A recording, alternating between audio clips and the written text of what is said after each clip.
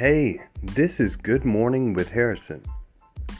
As the spring's come in, we need to look towards networking and ourselves to prepare ourselves to be healthy enough to communicate effectively. Effective communications, taking advantage of networking opportunities, building relationships, and also taking care of yourself, your mental health, your physical, and your health needs. Be mindful that the sun comes to shine on those who step out with their best foot forward. Know that the people that you communicate with, they also have trepidation in this world. Go forward with your best foot, communicate effectively. Most importantly, be mindful of what you need out of your interactions.